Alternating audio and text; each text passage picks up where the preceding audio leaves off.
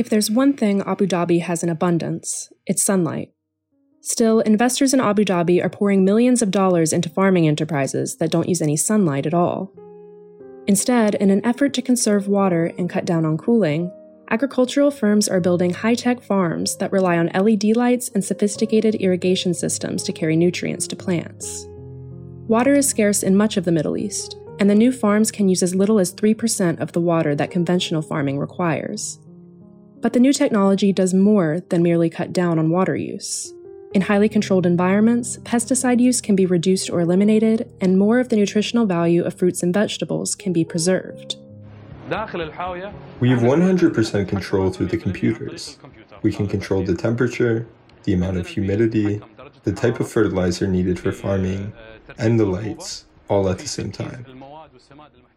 The technology differs from firm to firm, and research is still ongoing.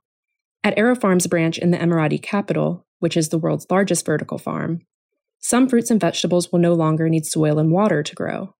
Instead, both existing and new types of plants will grow by aeroponics, a process that nourishes plants with nutrient-dense mist. Currently, the United Arab Emirates imports up to 90% of its food. Fresh greens and fruits are flown in from as far away as California in a process that is both expensive and requires huge amounts of energy. This here is the future of agriculture, and we have these aspirations for many reasons. First, we do not want to depend on imports.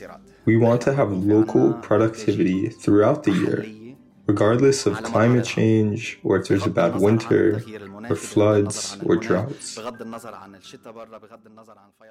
In early 2021, Dubai unveiled plans for Food Tech Valley, a technology-forward food production zone with a goal to triple the UAE's food production capacity.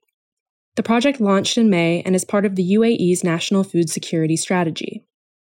While U.S. investors' efforts to turn a profit through vertical farms and other high-tech strategies have often fallen short at home, the Middle East represents an especially promising market.